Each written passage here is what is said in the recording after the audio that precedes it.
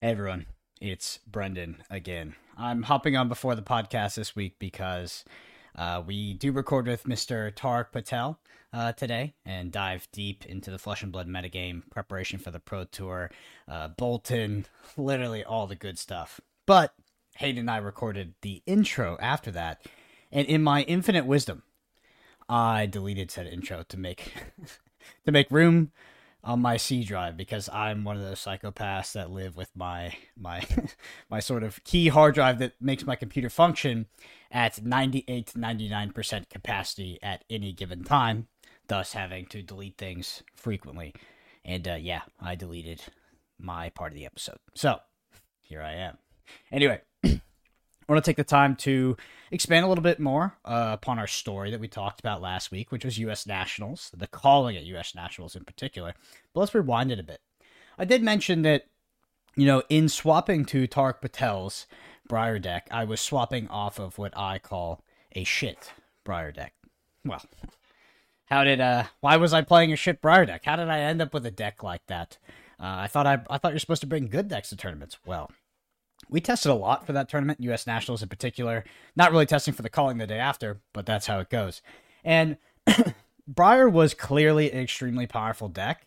We were also looking at things like Viscerai, Rune Blades back in the day, right?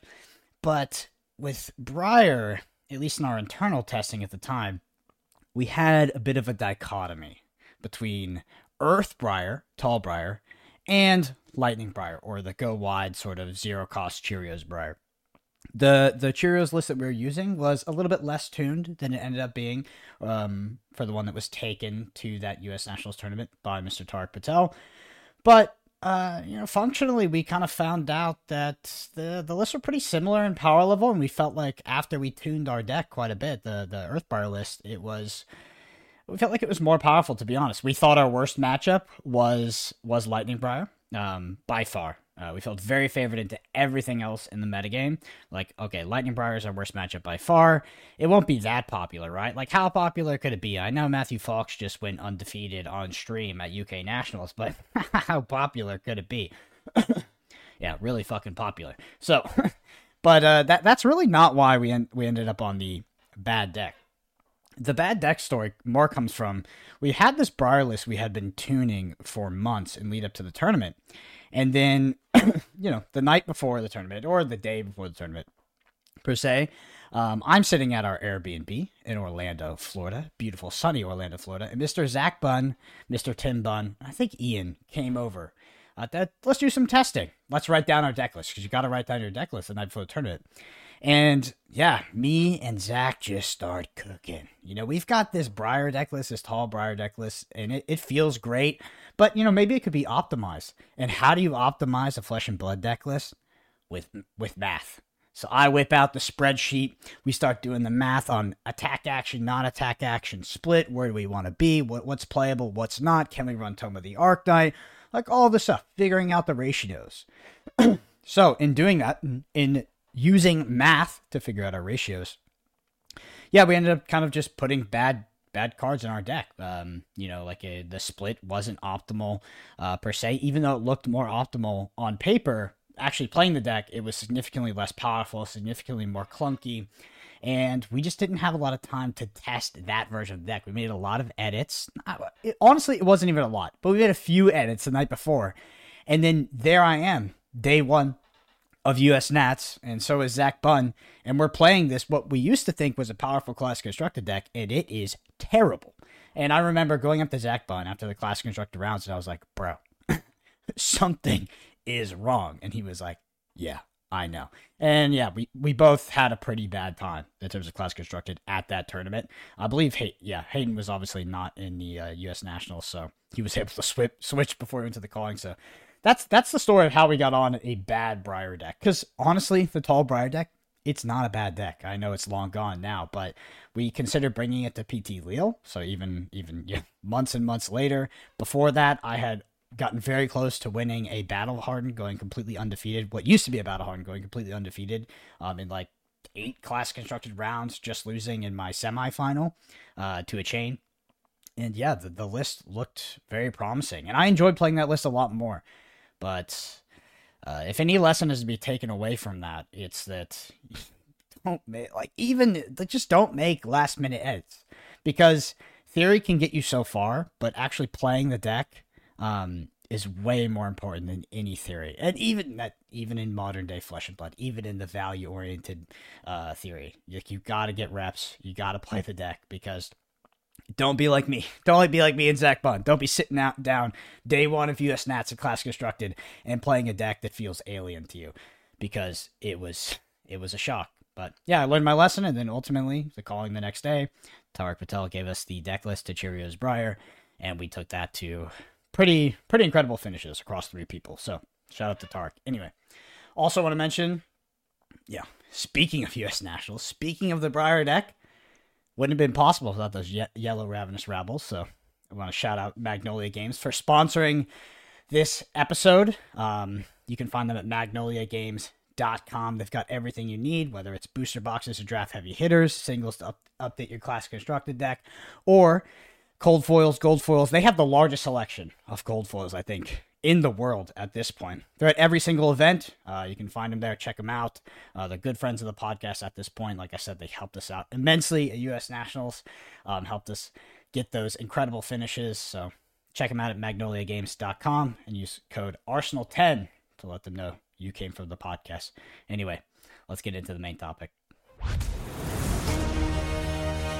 You're listening to Arsenal Pass, a flesh and blood podcast for players by players, and all about strategy, leveling up, and the latest news in the world of Wraith. Welcome to Arsenal Pass.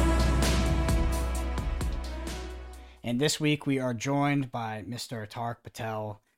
You've been a guest of the pod many times at this point. I think the last time we had you on, we were also talking about some macro meta stuff, and you had just mentioned that we actually spoke about Kano and what would happen if Kano was the best deck in the format. Whether or not that is true, we'll get to the bottom of that. But before that, how is your testing going for Pro Tour Los Angeles, and have you been attending any Road to Nationals, or do you plan to in lead up to that event? Yeah, my testing's going pretty good. So it started with the release of the new set, Heavy Hitters, which I've been enjoying quite a bit. I attended the qualing down in Hartford a couple weeks ago and actually managed to snag a top 8 spot. The draft in top 8, ended up with 3 Guardians, and I didn't quite get there in the quarters, but overall it was a really good experience, and I've learned a ton. I've kind of shifted my focus over to Class Constructor over the last couple of weeks. A couple life events have happened for me, so I've had to take some impromptu trips all around the USA, down to Florida, back up to Canada. Then most recently, I was in New Zealand over the last week and a half or so. So that's been a really fun trip for Matt Rogers' wedding, which was an awesome experience. I had to live the Kiwi lifestyle for almost a week and a half. While I was down there, obviously I didn't get to play much Flesh and Blood, given that we were doing a lot of wedding prep stuff and just a lot of like touristy stuff in general. Got to see Hobbiton, the glowworms, everything like that, which was totally awesome. The lifestyle down there, you guys have a great Hayden. Yeah. the weather, the area, the location, it's yeah. Apparently the weather is a bit of a bait, because I thought the same thing, bro. I went there, I was like, this is heaven on earth. Like, I mean, it was nice when I was there. But then you talk to Hayden or any of the other guys, and they're like, oh, it gets bad. Why? What's it like otherwise? It doesn't get you've lived in Toronto, so it don't get that bad. But it does get. February is definitely the best month for weather in New Zealand. It definitely gets a bit gloomy sometimes. But no, I mean the weather's nice. I think you came in with your Canadian dollars, so that probably worked out a bit better for you than some people using their New Zealand dollars down there. The New Zealand dollary dues don't necessarily go as far as they used to. I would say that the cost of living in New Zealand can be quite high on that little island. Yeah, we also cleaned up at the casino, which made it a fun little trip because everything was on house money. We were just like, sure, we'll play for the upgrades. We'll have like this fancy steak dinner. But no, back to Flesh and Blood. I played an RTN when I was down there actually because I wanted to play an event in the motherland, and I actually lost the finals. And I think I was because I was jet lagged, and I think I miscalculated a turn. And I lost the gold foil, and I swear it was like the home turf against me. Like people were getting like text messages like, "Oh, tell them to like da da da." I was like, "What the hell is going on?" But no, it was a really fun experience playing in New Zealand. the birthplace of Flesh and Blood. It was a really really cool experience for me. Yeah. Locked up your invite then. Yeah, I got my invite. Yeah, I mean the word around the campfire, the water cooler back in the day was that those road to nationals, those armories, those are like U.S. or Canadian callings. I don't know if you've heard. Maybe in the level of Pro Tour at this point. That may be what the kids are calling fake news, but I'll let you know. What are your thoughts, sort of your macro thoughts on the current classic constructed format? Do you think that it's in a healthy spot because it's being touted as one of the most diverse metas of all time? And I know this is an opinion that you disagree with, but it's definitely an opinion that is held that diversity is synonymous with meta health. Yeah, and I think there's a very important distinction between open metas and what we call perceived open metas. And Brian Gottlieb actually made a really interesting tweet that I really enjoy because I feel kind of the same way, where he goes, I enjoy open metas because it gives you a lot of room for exploitation, where you're able to kind of hone in what's good and kind of focus the meta to the point that becomes less diverse than people actually think. Okay. Now, I think 90% of the time through any TCG's histories, whenever people talk about open metas, what people are really talking about is a perceived open meta game where, not enough stress has been placed on a tournament scene, or there hasn't been incentive for people to really dive in and explore what the actual best deck is. Now, from a developer point of view, from LSS's point of view, all they really care about is how long can we keep a perceived open metagame for in the eyes of the public? Because no matter what format, no matter how perfect, there's always going to be slight imbalances, and one deck's always going to be slightly better than another. So inevitably, like there will be a defined tier list metagame at some point. It's a matter of if not when, or when not if that will happen. But I think heavy hitters is in a great place right now. I know over a couple weeks of testing, nothing has really jumped out at me as clearly, obviously the best deck, which has happened, in the previous classic constructed metagames. So from that point of view, I think they've done a really good job with heavy hitters, and we have a lot of work to do. All of us preparing for Pro Tour LA. Mm. Yeah, interesting. So the open metagame sort of theory is that open metagames are more rife for exploitation. That this kind of open metagame, or is it? Because for me, when I've been approaching metagames, I've always found, I think it's maybe partly due to the decks that I try to play, but I prefer to approach a metagame that is perceived to be solved in terms of exploitation. I think that gives the most room for you to sort of be able to accurately predict a metagame, and then take advantage of it. Not that the tools are always there; they're usually not. But for me, that's what I consider to be when I think about exploiting a metagame. That's the scenario I think suits it best. Yeah, so classically, I tend to fall more into the category where I like when there's a fully established metagame, because Mm. then you kind of know hierarchically, most people show up with A, you can play B, but then there might be decks that you have to worry about. And that makes it easier in the preparation stages. Where we are right now, anybody can show from anywhere with Kano to Bolton to Levia to Azalea and probably be okay and have a decent run in the tournament. As a player, yeah, it makes it a little bit more tough to prepare for, but I also think your potential yield for results is a lot more. Because if you find something that is just this much better than everything else, your likelihood of success becomes exponentially higher than if you were to just be in that classic ABC kind of tiered metagame. You're well positioned, but you still know that, if you're playing A, that somebody playing B can still beat you. So you're kind of just rolling the dice in that way. So when it comes to preparing, yeah, like it would be nice to have everything nice and neat and laid out. But from a deck building and brewing point of view, I think we have, and I'm really happy with the group we're working with. I mean, you guys are involved in it this time. We're on almost every day, working it out. I think we're gonna arrive at something that's significantly better than what the field is playing. I think. I don't know. We're not there yet, but I think a lot of headway is being made, and I think that gives us as top tier players a lot more chance for a good result than maybe an ABC structured metagame. Yeah. I want to put a pin in a question that I have for later, which is just sort of the advantages that larger testing groups have at this point, or at least sophisticated testing groups at the least, in terms of just like the aggregation of data that some of these tools that are being used are able to achieve at this point. Because I think it's the the gap is getting quite big at as we progress forward. In regards to the metagame for the Pro Tour, do you think that the Road to Nationals results over the past couple of weeks are indicative of a Pro Tour metagame? Or do you think when attending a tournament like the Pro Tour in Los Angeles that the margins are actually a lot thinner than the community currently perceives them to be? Well, I think the cream always rises to the top. I think we're still in the stages where people are still figuring out what's actually good.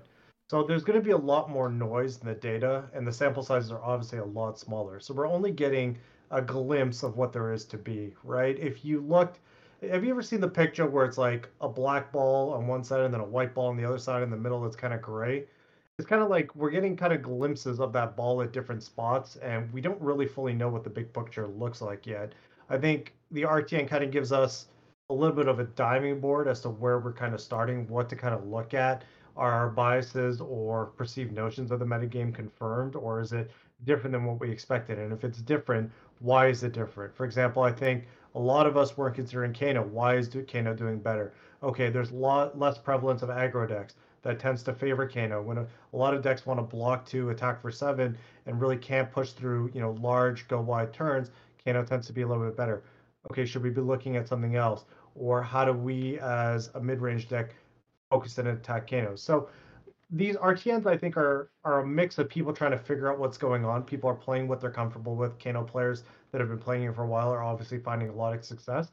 But I think it's the metagame trying to work itself out on a local/RTN level. Yeah, absolutely. Anyway, we'll get more into that when we get into the main topic. We gotta hit the news first, which is the Calling Tokyo in the world premiere. This new Mistveil set. I just want to get your thoughts on at least your first impressions. Like, what sort of classes do you think might be represented there? I know ninjas is like kind of the, I don't know. It's like the easy guess first off. Maybe something like a wizard as well. But the main thing I want to talk about is sealed is 8 packs, 30 cards exactly. What do you think that hints at?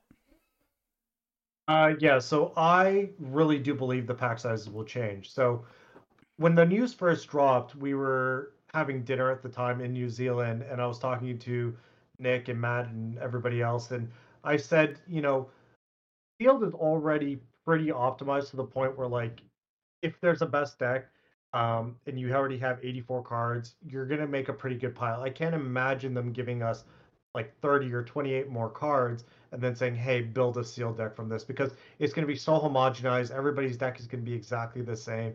So to me, that yells at you that there has to be a pack size change, because there's no way they're going to give people an extra 30 cards to play sealed with, unless maybe their logic is, hey, we want the weaker heroes to maybe have a couple more cards, and maybe that will make the pools a little bit better, but I don't think that's where they're going. So I personally believe that the pack sizes will change. Now, to me, the most logical change will be a 12 to 13 pack size. And then for draft, we might be just drafting with an extra pack, which I think is phenomenal. It will fix a ton of the number of problems that Flesh and Blood draft has had for years at this point. Mm-hmm. Hayden, are you in that sort of? Are you on that? I'm gonna say, I don't know. Do you have? Is that your thought as well? Do you agree with that? Yeah, I think so. I think the kind of idea of a differentiated pack size has been something that's been sort of floated before around the community, and I kind of agree with what Tariq's saying. Like, there's some issues that I think a 4th pack would help address in terms of kind of where you can go in the draft, how you can stay open, or what lanes you can go into. I think 14 card 3 packs is really narrow time frame. Those first kind of 5 picks in particular are so much more impactful than the rest of the draft, like significantly more impactful than the rest of the draft. So I think that could help that. In terms of the kind of part, the Mistveil itself and what to expect, I mean, I don't know, the set, we've seen a key out for the set, which looks kind of wizard-esque, maybe. It looks kind of like maybe something like Icelander walking into the sea, but it could easily be, more ninja related, to be honest. So I don't know, the set looks cool. The world premiere is happening May 17th in Japan. It's pretty exciting that we're going to Japan for a calling so soon. From what I'd heard, or from what I know, it's very tough to get spots in Japanese convention centers to run events. So I'm surprised that this happened so soon from what I'd heard, but it's very exciting, I think, for that market in particular. So, I mean, I'd love to go to this. I don't know if either of you two are thinking about trying to get there. Calling, so world premiere on Friday the 17th. Calling is still part of the Miss Vale Sealed, so very similar to what we saw with the calling in Queenstown. But yeah, I'd love to go, but I think it's going to be hard to get there. How about you two? Tariq? I just checked, and apparently I have a direct flight from Toronto. One of my goals on this bucket list of mine this year was to go to as many callings as possible. So I was actually trying to go to the Phuket one in a couple weeks after the Pro Tour, and then Warsaw in Poland. So I'm going to try my best to be there, but no promises. Yeah, go to Tokyo over Phuket, surely. I don't know. Phuket is pretty sick, bro. I mean, I spent a lot of time. I used to kind of like live in Thailand. I went back and forth for years, but yeah, part of that was living in Phuket as well. It's a nice area. Anyway, I think the Flesh and Blood community as a whole, it might be, a small sample size than just the people that I associate with, but I feel like I feel like the Flesh and Blood community has been waiting for an excuse to go to Tokyo, to do the Japan trip. This is like, if you ever ask anybody, like, where is the place you want to have the next Pro Tour or the next big World Championship, everybody's pipe dream is Japan or Tokyo at that. So, yeah, I know I've always wanted to go there, but it's just a question of, can we justify it for just a world premiere and a calling? Because a Pro Tour would be a lot easier, I think, but for a world premiere and a calling, it is definitely a big question. I also think that if you go to Japan and you've never been, I do think you have to take an extended period of time, right? You've got to 100%. take, 100%. You've got to travel around that country. It's and that's what I would do. It's a lot of flying. I was gonna say, hey, I don't know how you do these trips on the regular to North America and Europe. Yeah. Holy smokes! I thought I was gonna die on that plane ride over from New Zealand. Bro, it sucks. Yeah, it's tough. It's tough. But the thing with the Tokyo, the piece of it is like, actually from here, I can also do a direct flight. It's like 9 to 9 hours or so, which I would love to do. But again, this is something that's been. I thought LSS was getting better at this, but 10 weeks notice it's not enough to plan a holiday. And I would want to take a holiday if I was going to Japan, because it's my favorite country in the world. Love Japan. Loved my time I've spent there previously. Have wanted to go back since COVID. But it's, 10 weeks is hard time to get leave, plan a trip, and make it over there. So, don't know. Yeah. I feel you though, Tariq. I feel like in regards to the flying, like the international flying, at this point, I feel like I physically age while I'm on those airplanes. Like, it is a freaking beatdown, and it's definitely taxing over a long period of time. It drastically changes if you're able to fly business and lay down versus sit in the middle seat of some, I don't know, sardine-packed airplane in the back. But yeah, I'm trying to limit my travel at this point, but just trying to hit the Pro Tours, LA. We'll see about Amsterdam, and then who knows what the World Championship is going to be. But I'm excited for it. Looks like a cool set. I'm happy they're finally breaking in Japan. We've been talking about it for years. I remember talking to Chris Pierce about it at a dinner in Baltimore, and he outlined some of the challenges that they face trying to break into that market. And there is a huge logistical there's a huge amount of logistical hurdles that they need to get through. And he actually, when I talked to him, he was not super optimistic about something happening very soon. So I think that they were able to sort of crush it. So it's very exciting. Flesh and Blood in Japan, finally. Hopefully, finally we're going to get those Japanese Flesh and Blood cards, those localized cards that we can all put into our deck. I'm excited for it. Yeah, in regards to the set, my guess would be Ninja, Illusionist. I don't know about Wizard. Maybe this is like insider information, but I've kind of heard like musings about like the next like Wizard thing is like actually a Wizard set. The validity of that, who knows? But it sounds like it's like a Wizard centered set from what I've heard, which I have no idea if it's true or not. And this is probably not that, I'll say.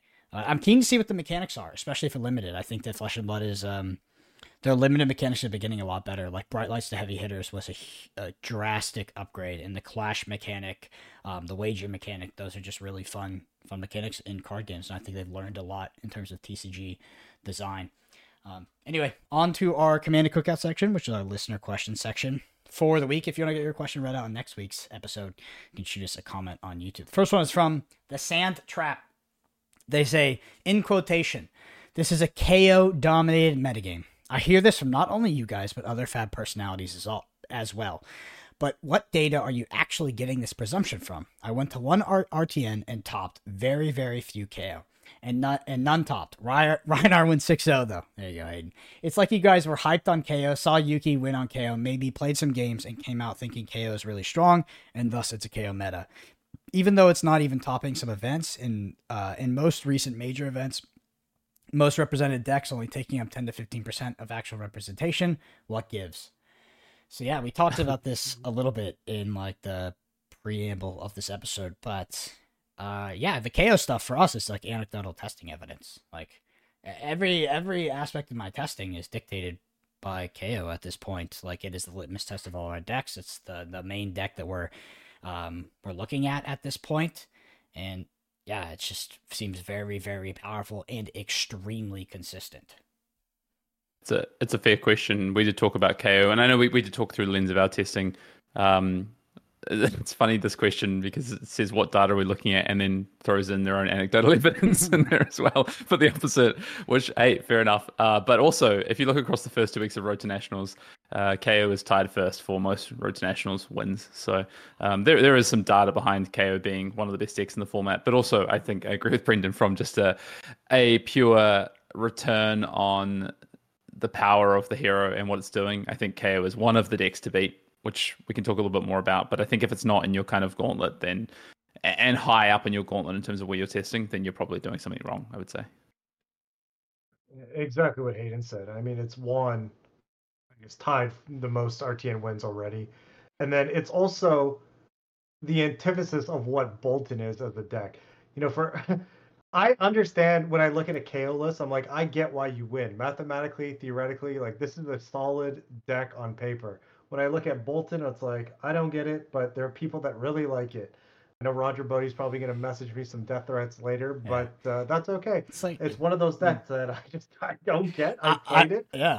I get it. You like the card disadvantage hero. Okay. I don't know. It's like, yes, that deck can veer off of its standard deviation of games and win. Like that's flesh and blood, but I think the deck is more real than it has been in the past, but there are just like people are visceral about Boltyn for some reason, and I just don't think the value proposition on Boltyn is not very good. That doesn't mean we immediately dismiss it as a playable deck for the Pro Tour, but I don't know. It's not dictating a lot of our testing. We play against it. We've tested it, and it doesn't look fantastic. But I don't know. At this point, I'm just like, am I freaking missing something? Or do people just like to, like the card disadvantage hero? I will say it's the most playable it's ever been since I've started playing the game. I'm not going to argue with that. But I also don't have the great, wonderful experience that other Boltyn players have been having. It's been okay. It's felt average, but it hasn't been like this wow, amazing thing like a lot of the Boltyn players are hyping it up to be. That's all I'll say. But Tariq, when you show up in your car and you're driving to work and you're on the freeway or the motorway and you're going like 50 and everyone else is going like 60 or 70, and they're just like going past you. And then one day you go and get a service and they're like, hey, we've got this new part we can put on your old car, and it tunes it up. And now you start going down the freeway at like 55, and you're like, wow, I'm faster than I was before. Like I'm keeping up with some of these cars. That's Boltyn. Yeah. I mean, I'll happily eat my words on Boltyn if it has a great performance in the Pro Tour. But I will say, anecdotally, right now, it is just not performed exceptionally well in testing. And I understand that there is data out there, whether it's Chris Gehring tweeting on his little Twitter, or it's somebody winning with Boltyn. Like, there is data out there that the deck is playable and that it can win games. Just for us, so far, it hasn't been a standout. Anyway, next one is... Oh, go ahead. Yeah. Next one is from Obi Wood Lanjay. Oh, God. After Hayden put out that, like, he was like, oh, one day somebody's going to get us with the name, I'm terrified because you're just baiting all of them at this point. They say, damn, I really wanted to hear you both gush over Kano. Okay, so Tariq, to give you some context, basically, we recorded an episode talking about like anecdotal Road to National data because they hadn't released the data yet. And we kind of dunked on Kano a little bit. We're like, yeah, I don't want to play it. It doesn't, week 2, week 3, Kano, when it's expected, who wants to play that? And then immediately after we upload the episode, they released the data and Kano was the most winning deck. So we did not gush over it. But it didn't change my opinion on the hero. I was surprised. I think it's impressive, but it didn't change my opinion on the hero. And I don't feel like I want to play the deck anymore. Like playing Kano into a field that is actively has a better reason than they've ever had to hate it out, because Kano has still been hated out of formats and people still pack sideboard cards that they statistically should never have in their sideboard at in previous tournaments. But now there's like a legitimate reason because it's the talk of the town. And yeah, it's just I don't think I'd want to play Kano in that sort of metagame. But our meme is that we talked about it. We're locked on something that starts with K and ends with O. So who knows? Who knows? Kano's good. Kano's power level is as high as it's ever been, but everything around it has come down a little bit. And there's a lot of decks that want to trade 2 to 4 card hands, right? Like play 2 cards, block 2 cards, whatever. And that is really good for Kano. Like it's an exploitable thing for Kano. So like I played a couple of games with different decks into Kano. I'm like, oh, this feels scary. Like I've played a lot of Kano, and I have played from the other side as well, but because of, I think, the decks that are rising to the top in this format, like they do feel like, whether they're good or bad matchups, whatever, it feels scary regardless. Like it does feel scary. So I have kind of shifted a little bit. I'm not to say I'm super high on Kano. I think there's basically 0% chance I register Kano at the PT. Maybe not. There's never 0% chance I register Kano, but like it's it's as low as it's probably been. And I think that's because I'm not a big fan of playing Kano into formats where it's expected. I just think this is like, it's so different to every other Flesh and Blood deck in the way that you can actually prepare for it with a few or a number of cards, as opposed to a total game plan, which you have to do for almost any other deck in Flesh and Blood. Any other top deck that's ever been has required you to adapt a list, adapt a game plan, have a very robust kind of way you play into it. And that is actually just not the same with Kano. And I don't think really any other deck is like that. It's kind of more like a Magic deck than anything else in Fab, I think, in terms of how you can interact with it. So that's kind of how I see it. I don't know. What do you think, Tariq? Give us your rundown on Kano. I couldn't have said it any better myself, actually. I agree with everything you said. I think Kano's a deck that does well when people don't expect it. And I think now that it's on the radar, it makes it exponentially harder for players to get away with it. Because even if you're a deck with a classically bad matchup, even Bravo players can just go AB3 and maybe put 2 to 3 Oasis Respites, or people can do really weird or crazy stuff to beat it. So I think the fact that Kano did well at the RTNs are its own worst enemy, and people are going to come prepared for it for the Pro Tour, where I know when you guys had a lot of success for it in PT1. Now, correct me if I'm wrong, but a large part of that was because nobody was expecting it. Like, you faced little to no AB, right? And you got a significant edge in that metagame. So it's quite the contrast that we have here from before. Yeah. It's the same at Worlds as well. Hayden, Worlds, I think there was 4 Kano players. Yeah. Hayden played at the Worlds as well. And honestly, like its worst matchup in that metagame was probably Icelander. And Icelander was, I don't know if it was more representative than we expected, but it rose to the top a lot more than we expected, which was not great. But yeah, ultimately people were unprepared for Kano in that metagame, and it performed well. And I thought it was a good deck for that format. But yeah, right now I would say there's not 0% chance, but the more popular it is, I think the less likely I am to bring it to something like a Pro Tour, because there's definitely a misconception that if a deck is unprepared for Kano, it loses, because that's just not the case at all. That's not true. Yeah. There's two dimensions that you can try to beat Kano on. You can try to respect the deck. You can try to add sideboard cards into your deck. You can try to play Oasis Respite. You can try to add additional AB, or you can just not give a fuck. And you're probably equally likely to win to an extent, because Kano is a deck that relies on a few sequence of cards to extend past its like normal curve, which is terrible. Its normal damage curve or turn cycle output is terrible, and you have to be doing the Aether Wildfire thing at least 90% of the time if you're going to win. And a lot of these decks, they can just race you.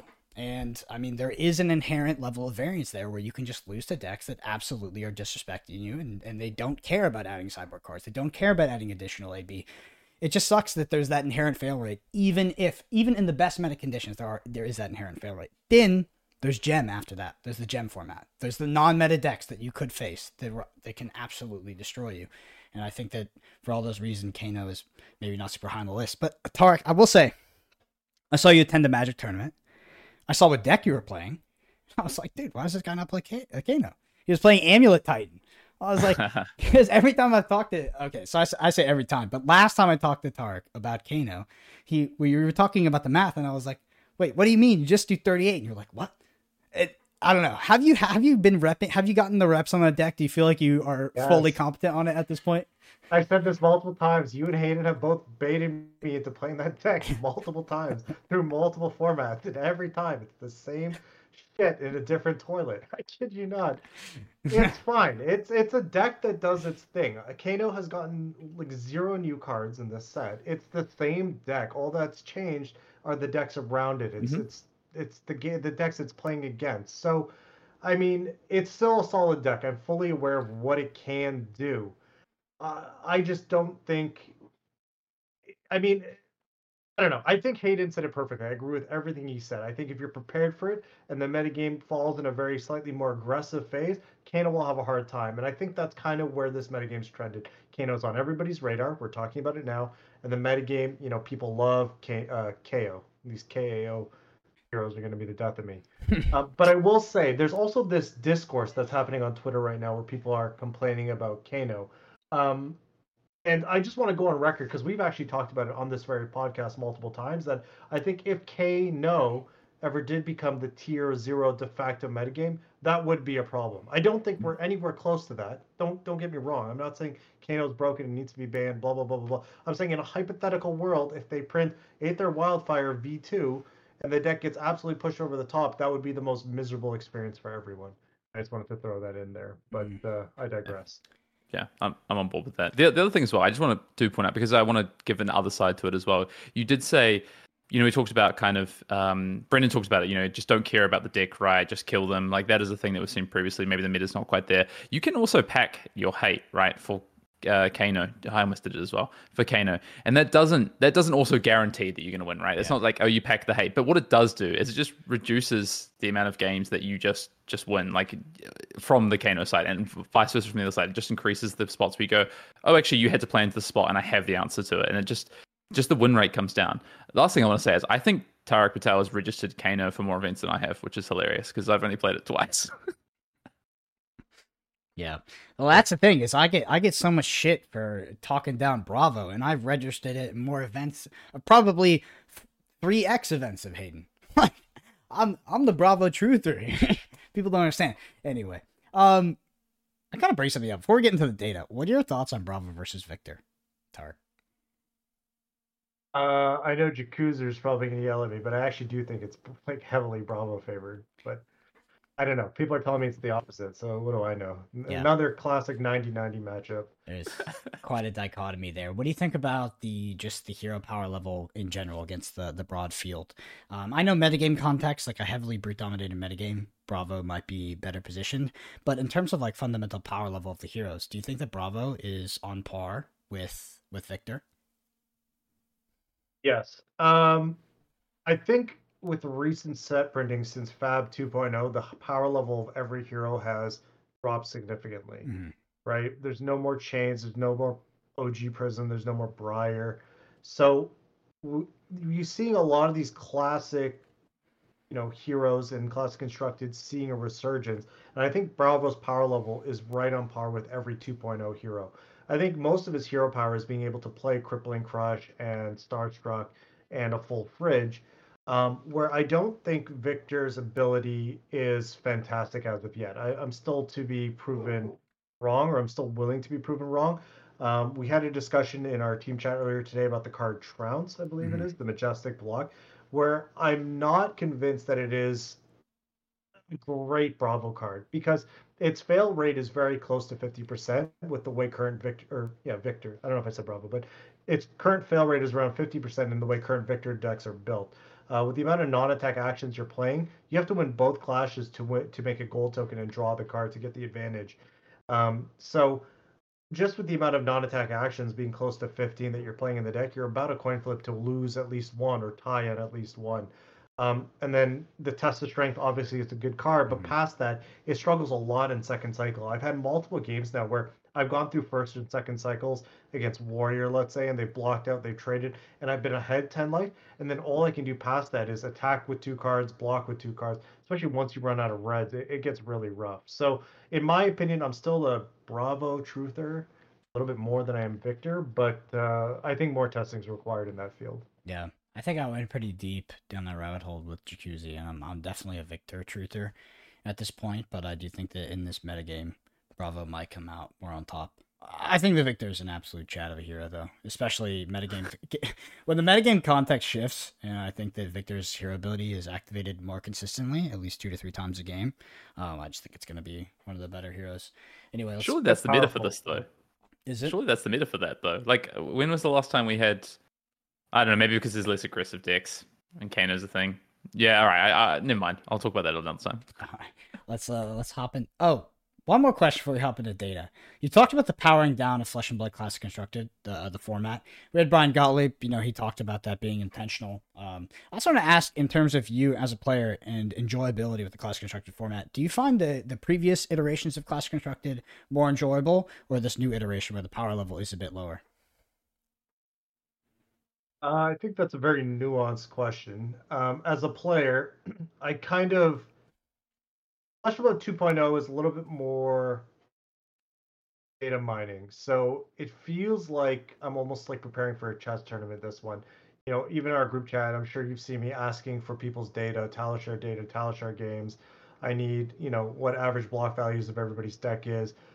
You guys will see it in a couple days, but I've completely mined the limited format, and I'll post that up in our chat. But it seems like there's a lot of finessing very, very tiny edges and then coming to a conclusion that is, this deck is marginally better in these aspects than this deck. Maybe we should consider it.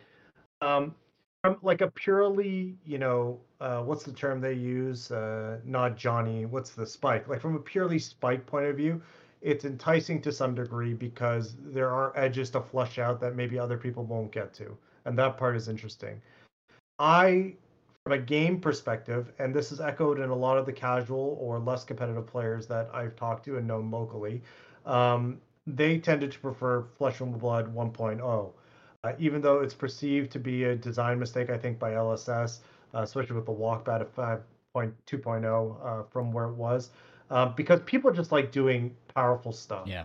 There's no doubt about that. And, we really see that when people were very upset that their Prism or Chain deck got banned and they can no longer, do the fun stuff. Because let's be honest, playing 5 cards in a turn, even though it's kind of degenerate, is a lot of fun. Or Soul Shackling for 7, or playing 2 auras. People like that sensation in a game. I don't really know what the human aspect to it is, but they really like that, right? It's a reason why Magic is way more popular than chess, right? Yeah. Or we talk about Magic and not chess. Yeah.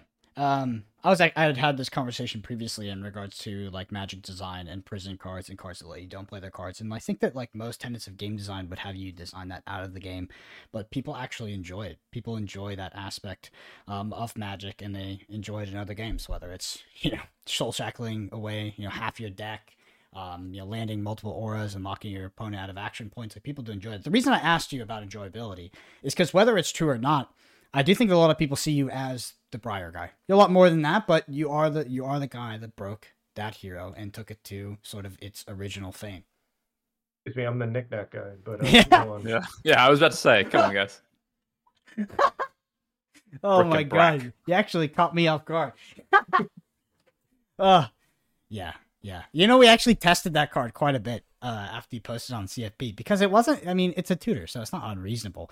We're actually playing it in Kano and stuff, but yeah. Anyway, let's get into the data. This is week 1, Road to Nationals data, Classic Constructed wins, so I'm just going to name the top 3 to 5. Why don't you just go to combined? Just go to the combined data. All right, we have combined data that's been aggregated. All right, combined data. Someone who puts a lot of effort in, Brendan, it's worth saying, All right. Three-way tie for first. Kano, Victor, KO. Then those are all at 17 wins. Jermai at 14 wins. Bravo at 13 wins. Dash at 11 wins. Bolton at 10. Kasai at 10. And then like a myriad of heroes sort of littering the rest of that that list. What are your thoughts on this three-way tie started off with Kano, Victor, KO? Do you think that are those the pillars of the metagame? As of now, I think yes. Kano will always be there, kind of in the background. It's been in my mind ever since I started playing this game because I never wanted to lose to that deck. I do think there's going to be some flavor of Guardian, some flavor of Brute, and then you have to go down that list to see the Warrior. But I think Warrior is also there. There's Kasai with 10 wins, Bolton also with 10 wins, so combined 20 wins for Warrior. So I think Guardian, Brute, Warrior with a sprinkle of Dromai and Kano is likely going to be the metagame we're going to see going forward. Interesting. Do you think this is interesting to look at this from a class standpoint? Are these heroes within classes, and because there is more heroes within class now, pretty close to each other that you think it's worth looking at a class level? That's something I've been thinking about the last few days. So if we look from a class standpoint, Brutes are leading the way currently with 33 wins out of 165 in the Road to Nationals data. Guardians are at 30, closely behind, and then Warriors are not far behind that at 27. Now these have some of the most heroes, right? They've got three heroes, Warrior even more now, right? 4 heroes.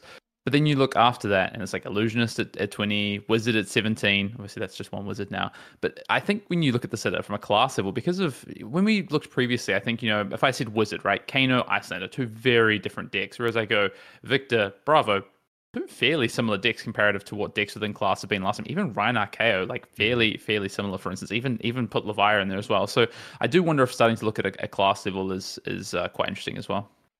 Yeah, and that's a fantastic question. And one thing that the only criticism I would have for this game design in general is this right here, this very topic, because if a class is good, right, Reinhardt versus KO, all their cards are functionally shared between them.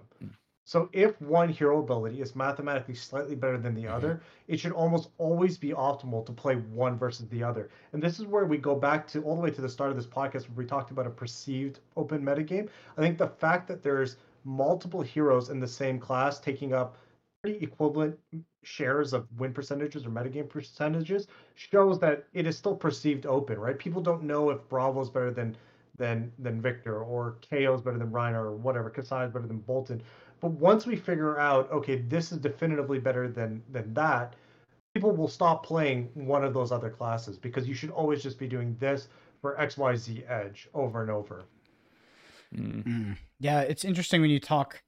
This reminds me of the point you talked about earlier, where you were aggregating that Talishar data and looking at the sort of turn cycle value that the deck was getting. Do you think that that's, to what extent is that the end all be all of the deck that you should be choosing?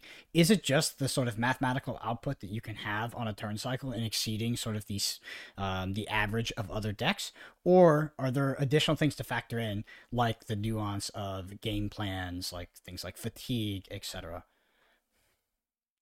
There is some nuance to it, but in general, Flesh and Blood is a game of math. So you win a turn cycle, you win the turn. You win enough turn cycles, you win the game. And that's basically what this game comes down to. Now, there are virtual advantages, is what I like to call, that don't always show up in the math, right? On hits that make agility tokens, on hit crush effects like Bravo. So if you look at a Bravo turn cycle, it will always be slightly less than a pure aggro deck, but its represented value is in forcing your opponent to block with a certain number of cards, so it reduces their damage output, right? Because if your opponent has to give you 2 cards a turn cycle to prevent a crush effect, obviously their average turn output is going to be a lot less. So when you start making it contextual, it starts getting a little bit deeper, and then this is where the discussion part comes in and becomes more of an art than a science.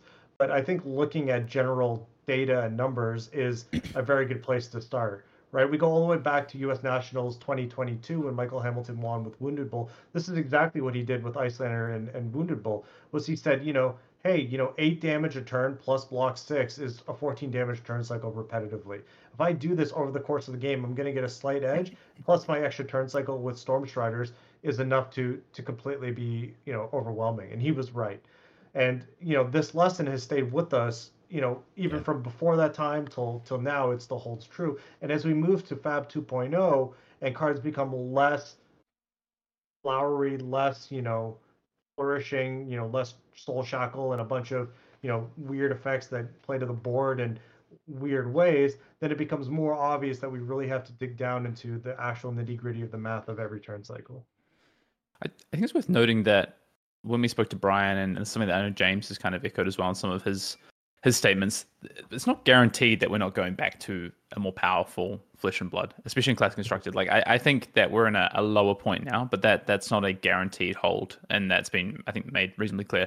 The other thing I want to ask about, so you talked about kind of value, and then there's a little deck sitting at number 4 here in the charts called Dromai.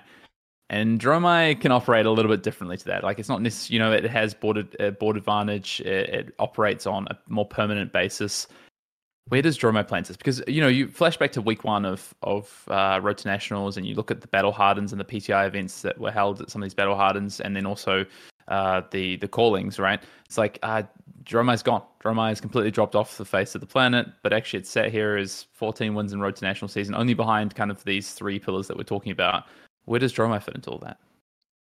Yeah, Dromai is a very interesting class because it breaks the classic dynamics of how Flesh and Blood's being played. If you want the in a nutshell version, all Dromai dragons are terrible math if they only are played for 1 turn. Mm-hmm. If they're played and immediately popped, it's like 2 cards for 3, right? Because you're getting only 1 card from your opponent. If they stick around, it is the best math in the game. So Dromai is very, very matchup dependent. It is probably the most polarized deck in the entire metagame.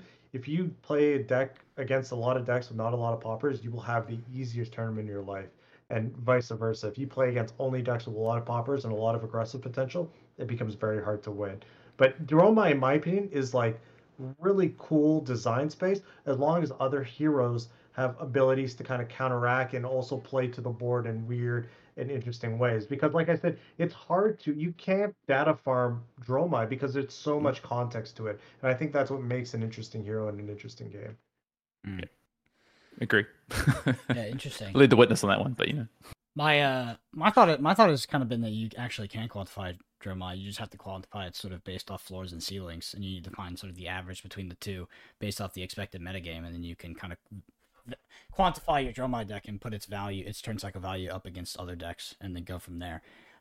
Like you're right, in a metagame where you're constantly being popped and it's dominated by Brutes and Guardians, your average turn cycle value should be quite low. But in a metagame that is not that, I do think that you can do the math to an extent. I don't think that Talishar does the math, and it's not as clear, but I do think that you can assign values to those dragons, although they are somewhat arbitrary, right? Because who knows if it's sticking around for 1 turn or 2 turns. Mm-hmm. I do think it still exists in the paradigm that is value-oriented Flesh and Blood. And you talked about the lesson that Michael Hamilton taught us, and yeah, it's interesting because it is a lesson that has dictated pretty much all of modern Flesh and Blood thought since it happened. And I actually wonder if it preceded that event as well, as if it always existed as the way to win games of Flesh and Blood was to simply outvalue your opponent.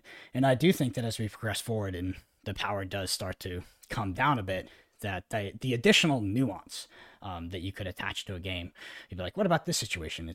It's outside the value matrix. I think they become less and less. I think the value matrix becomes more and more important and more true.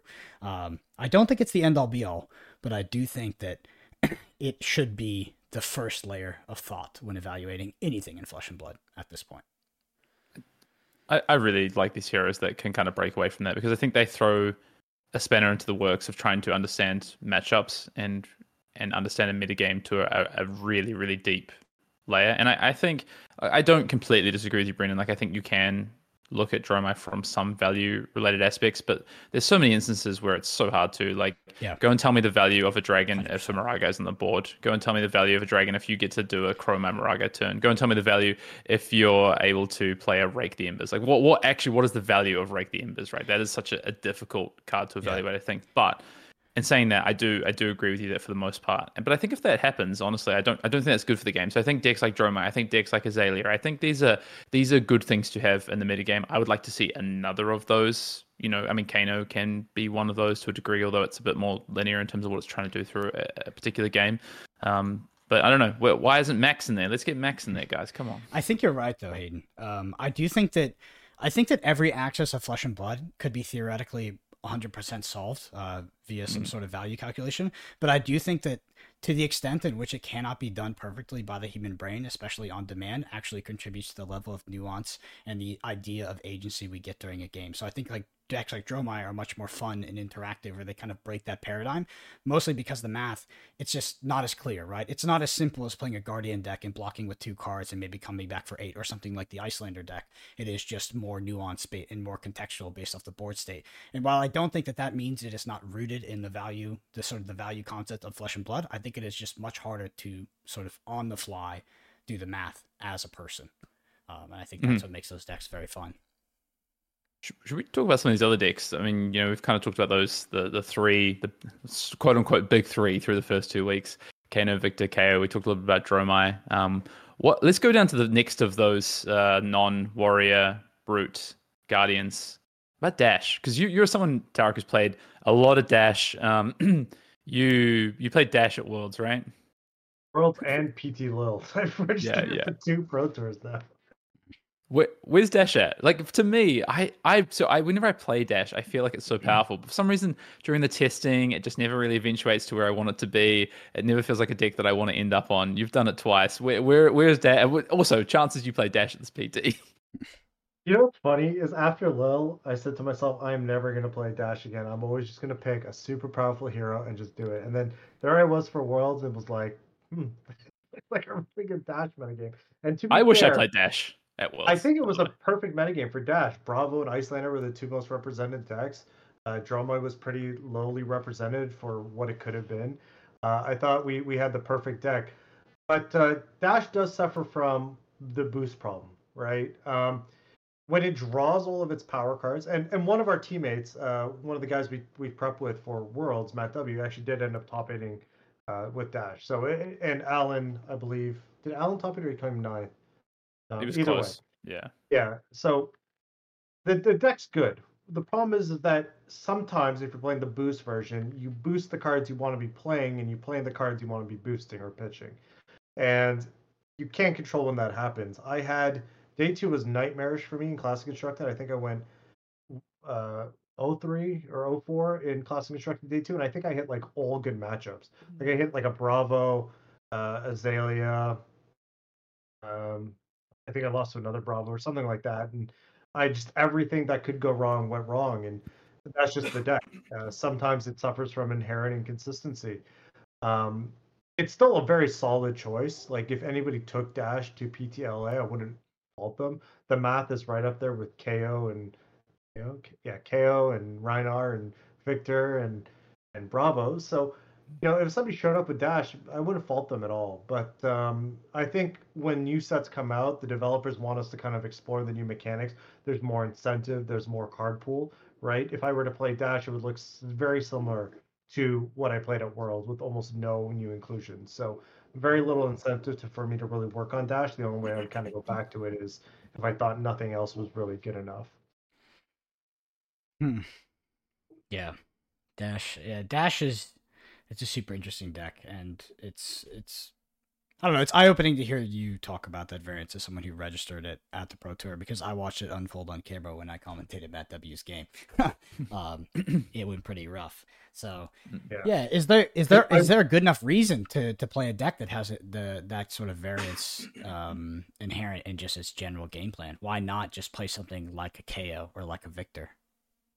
I think if you want to run hard, Dash or even Dashio is the one to play. Like when that deck high rolls, there's no deck that can compete, right? You look at Maximum Velocity, you look at Toma Findo, you look at Sparky Genius, High Octane. These are cards that they're just so far and away better. But it does come with an inherent flaw of being easily fatigable if you're boosting.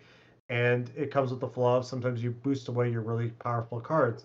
I had a ton of fun with Dashio. The minute Worlds was over, we played the Realm Games Invitational like a week or two later, and I registered Dashio for that event. Now, I bubbled, the 10K or whatever it was, but the deck was probably the most fun I've ever had playing Flesh and Blood. Like, that deck, there's a million decisions a turn, and with the way it operates, like in very classic constructed gameplay, when your opponent's playing, your turn cycle has pretty much been planned out, right? You play your turn before you've blocked. Dashio's not like that. There were times where you plan out a turn cycle to a degree, you flip like a boom grenade, and all of a sudden your turn cycle is completely different. And I thought that was the most fun thing ever. But Brute's one of the most popular decks in the metagame, and with the rise of Brute comes the rise of easy access to item removal, which is bad for both classic Dash and Dashio. So for those reasons, I'm out. Yeah, I would. It's out. I give it a 5% chance. Yeah. I assume that, at least from my experience, because we definitely tested a lot in the lead up to Barcelona, the matchup into Guardian didn't seem great either, especially if they had the correct equipment in order to stop a lot of your on hit triggers. It felt like with the fridge, some of the shields as well. It was very hard for you to force through any of those boom grenades without them killing you first. I don't know if you had the same experience.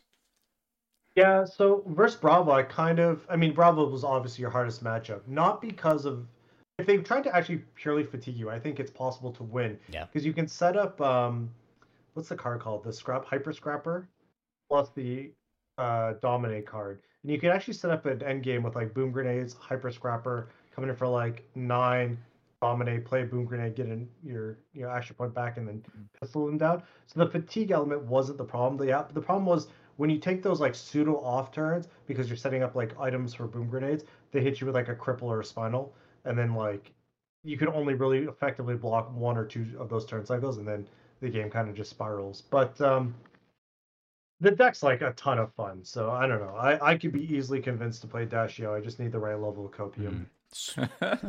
Speaking of a ton of fun, what are your thoughts on Prism? Prism has drastically rose in popularity since the Road to National season. Maybe not represented in terms of wins, but it's a deck that people are talking about for the Pro Tour, and they're talking about it even in the context of a KO-dominated meta. What's been your experience with Prism? I don't get it. I mean, it's like Bolton. I think the Prism that won, right? There's no KO in top 8, Yeah. but I think he did beat a Guardian player. And from what I understand, they kind of pivoted to more of an aura game plan, and that's how it took over. But in my head, I still don't fully understand how that works because as a Bravo, what made or a Guardian, I should say, what made the traditional Prism matchup rough was that Lumineros made all those actually Aether Ashwings or 1 damage recurring threats. And now, if the auras aren't threatening, right? I think the only one you really care about is Merciful Retribution, the one that puts the angels to soul. Like even the Genesis is no longer that threatening. You can pretty much go face, and auras take a long time to recoup the value that they cost to play. I don't really know. Truthfully, I need to put more reps into Prism to maybe I'm missing something. But I know Lucas Oswald played the deck at that same tournament where I played Dashio at the Realm Game Invitational. I think he was finding similarly that when your opponents don't have poppers, your matchup's like really good, and when you do, it can be almost nightmarish. So I don't know. I need to put more reps in. Yeah. My experience was that KO with the Brutes. I mean, the Brutes just beat that deck on every single axis in which it exists. I could be wrong. That's the thing, is like you come out with this anecdotal evidence of like, oh, I played Brute against it and it feels like it beats it on literally every single way Prism could compete. Brute just destroys it. And people are like, no, you're just playing it wrong. And I'm like, okay, maybe. I just don't know at this point, but I think the deck is not well positioned for the upcoming Pro Tour, like at all. I also think that if you're existing at a life total that is anywhere near 30, a starting life total anywhere near 30, you need to be doing very, very powerful things every single game. Peak flesh and blood, man. Peak flesh and blood. I wanna ask about one more because I think it's maybe the one that has surprised me for a couple of reasons, both negative and positively. But Kasai. Yeah. Kasai, I think, had a lot of hype in previous season. Obviously one of the heroes that people are most excited about, given the popularity of young Kasai in Blitz. And I mean, Kasai, it's like the 7th or 8th most winning hero in Road to National season, but it's not particularly done that well. It's had a couple of top 8s at these battle hardened events. Where do you think Kasai sits? Like, do you think it's it's a sleeper, like people just haven't worked it out yet and it has a lot of opportunity? Or is it kind of like the numbers just don't really stack up on Kasai? I think it is a sleeper. I think Kasai is a lot better than the RTN numbers give it credit for. I think Kasai is tough to build because there's multiple avenues to build it. You can build it value based on gold tokens and getting the incidental, incremental advantages off gold, defense reactions, and weapon swings. raise the army base, which could be a little bit trickier to build. Are we going all in on a raise the army kind of game plan? So there's multiple avenues, and I think it'll just take some time. I think Kasai has the tools to be a fantastic deck. I think it is a very complicated deck to work out with a lot of avenues, and I think we're going to see Kasai flourish or not exist in the next couple of months. That's TBD, and I don't know which way it's going to go as of yet. Mm. Yeah, it's the only deck I'm currently scared of. Obviously, I don't want to pair into Kano if I'm playing, maybe I do. I don't know. Like, I'm way less worried about Kano than I am about something like Kasai. The deck is honestly one of the main reasons I'm not super considering Victor anymore. I don't know how representative it will be, but my matchup as Victor felt pretty bad. I want to ask you, Tariq, do you think, and we've kind of talked about this throughout the entire pod, but if you had to answer what the best deck in the format is, what answer would you give? That I can't say, but I will tell you the deck, because I don't know. I honestly don't know, and people love to jump on anyone if they say, "Oh, XYZ is the best deck," and it's not. If the Pro Tour was tomorrow, I would probably be registering KO. I almost said Kano for a second. KO. If the Pro Tour was tomorrow, purely from a mathematical point of view, but we still have 3 weeks until I almost said Baltimore, LA. And I don't know. We need to figure out a lot of stuff. I'm going to be putting in a lot of work with all 3 of the new heroes, Victor, Kasai, and KO. And from there, I'm going to look at their impact on the metagame, and we'll figure it out as a group. That's why I have you guys, right? I plan to register KO. I do. I genuinely do at this point. I think that, like you said, I think the math of the deck is compelling. If there is going to be a deck that will convince me to hop off of KO, it is... Bravo. It is definitely not Bravo.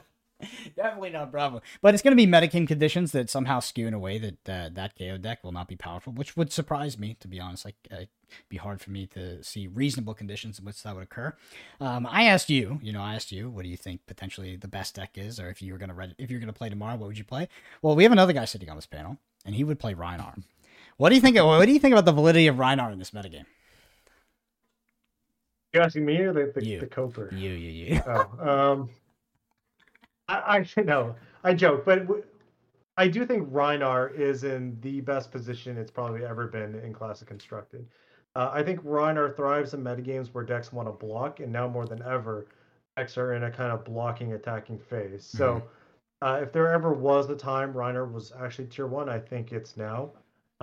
I do actually like Hayden's deck quite a bit. It's on my to-test list. As soon as this podcast is over, I'm actually going to fire up some games and give it a go. But I do think there's something there, so we'll see.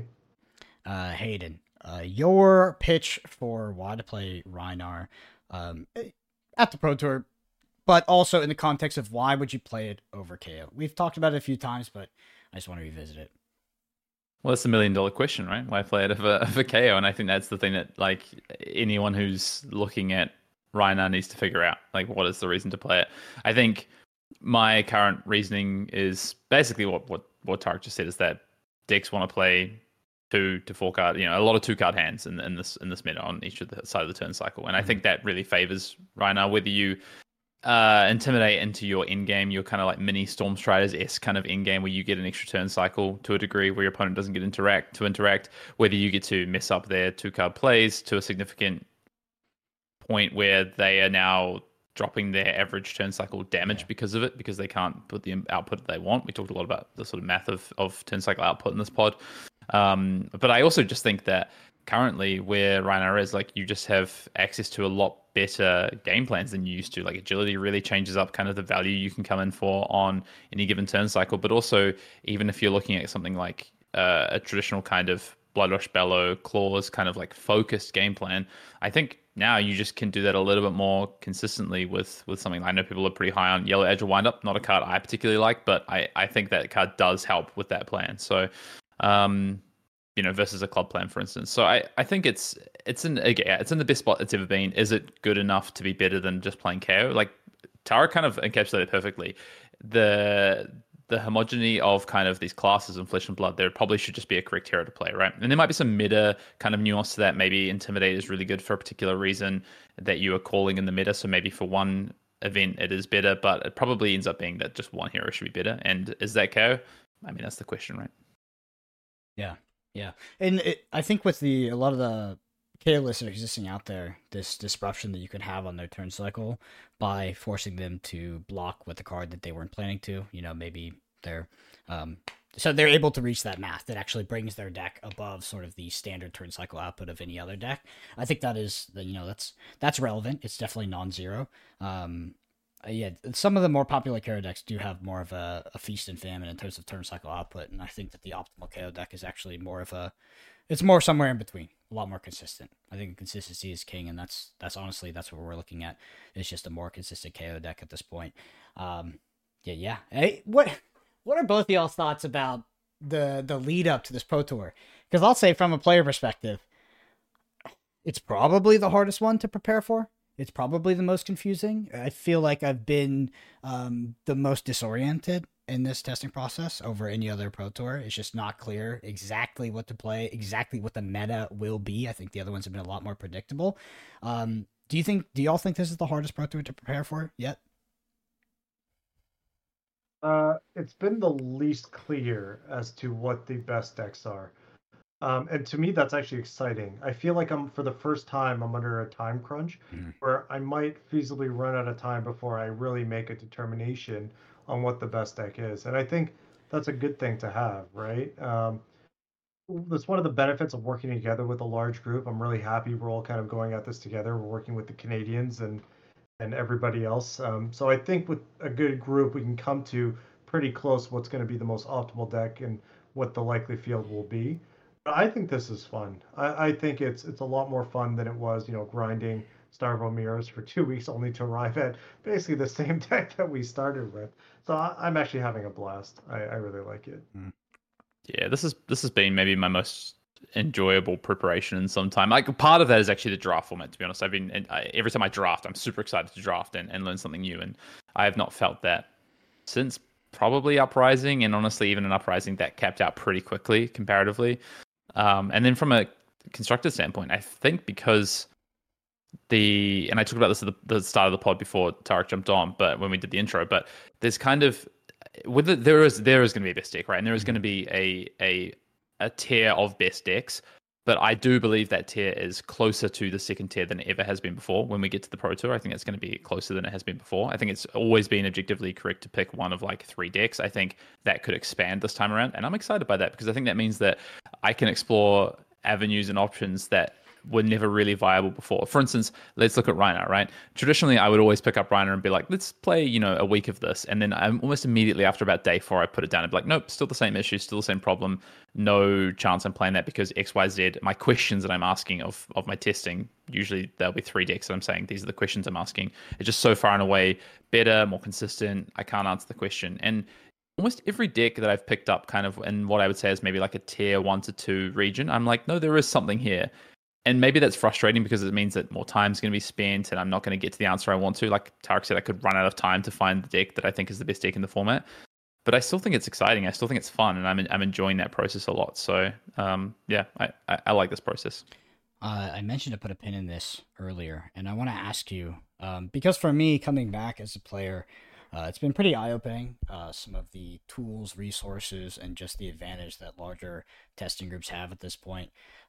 How big do you think that gap is? How much of an advantage do you think they have, especially considering the online analogs in which you're able to play the game with Talishar, the data you can get from Talishar, but also drafting online, aggregating the data from those online drafts and analyzing it?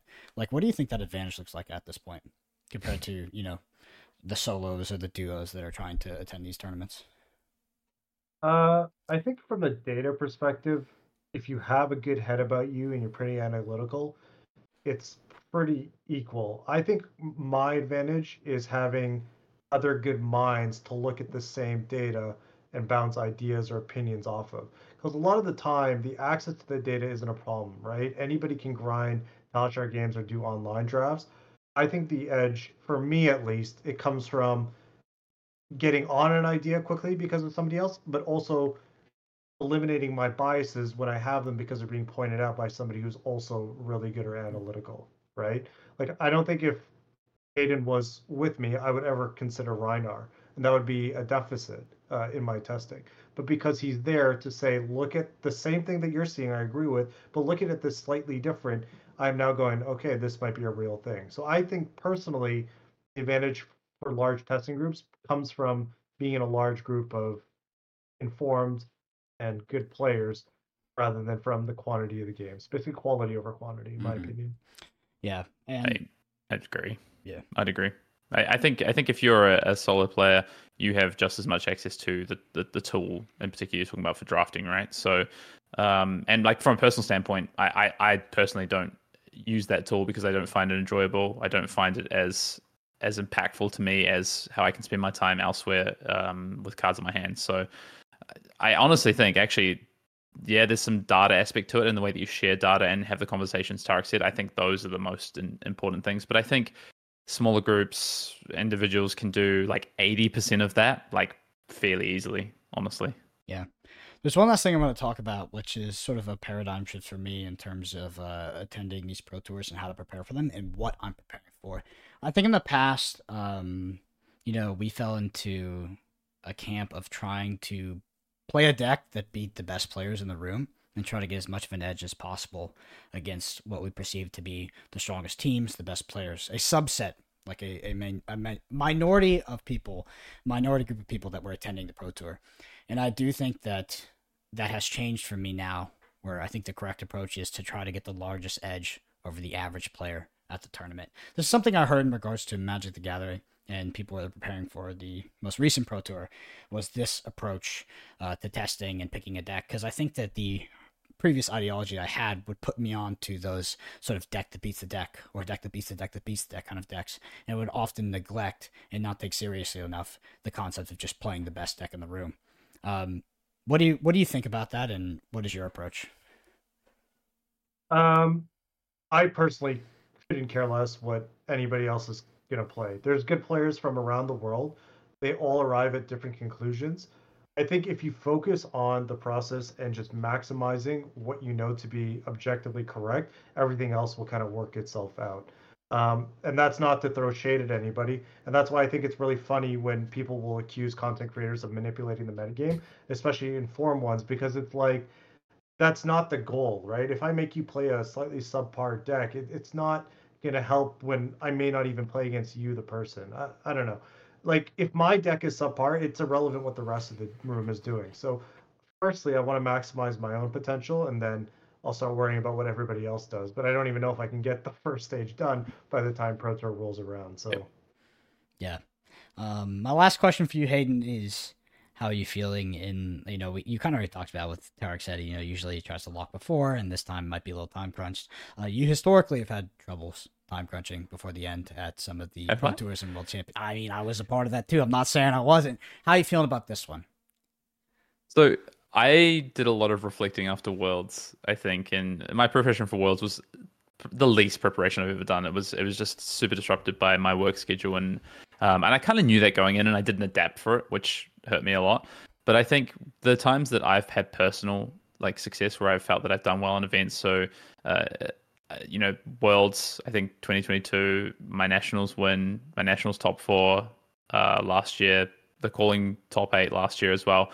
I locked fairly early and just really spent time dedicating to game plans and finding a deck that I thought was in the top tier, that was powerful, that had a really good angle on the metagame, and then just learning it and tweaking, like sort of tuning it as much as possible. And I think by the end of this week, that's where I'm going to be. I think I've learned my lesson on picking late. I don't adapt well late. I'm someone who does better with more information, I think, in my hands. I'm not necessarily as just naturally talented at playing the game as other players. I need that kind of time and reps, especially when it comes to Classic Constructed. So I think that's where I'm going to be. 100%. I've reflected and realized that I'm a player that makes mistakes, and there's nothing more detrimental to my performance at a major tournament than being under-repped on a deck and not having enough experience. Some people have that natural talent where they can exist in a lot of theory, and they will just this guy, and they will be able to play correctly, play soundly, but I've realized I'm not that person. And what is more important to me than having the 1% edge over everyone, or the 1% better deck than everybody in the room, is to be more practiced than everybody in the room, or at least be as much as practiced as them. Yeah, Tariq Patel, the talented, the actual talented card player. Hayden, do you have any other questions for Tariq before we head out? Nah. Yeah. All right. Well, Tariq, I want to give you an opportunity to shout out what you're up to, where people can find you, all that good stuff. Not much to shout out. I'm kind of laying low right now. I actually recently closed on a house, so very busy with that and working. Thanks. So life's very, very busy for me. So content creation wise, I've kind of taken a step back for now. We'll see when my life kind of settles down. But if you want to hear my thoughts, I'm always on Twitter at TarkPatel10. You can find me there. Awesome. Well, we appreciate you coming back on the podcast. It's always a pleasure to have you on, and your thoughts and opinions are insightful. So if you enjoyed this podcast and you wanna help us out, the number one thing you can do is leave us a review on Apple Podcasts or Spotify. We read every single review, and it is the absolute number one thing you can do. Twitter's at BrandonAPG, Finn_Dale, and Tariq Patel 10. Check us out there. And finally, big thank you to the Arsenal Pass patrons. You help us do what we do. We appreciate you endlessly. Anyway, thank you all so much for listening. We'll see you next week.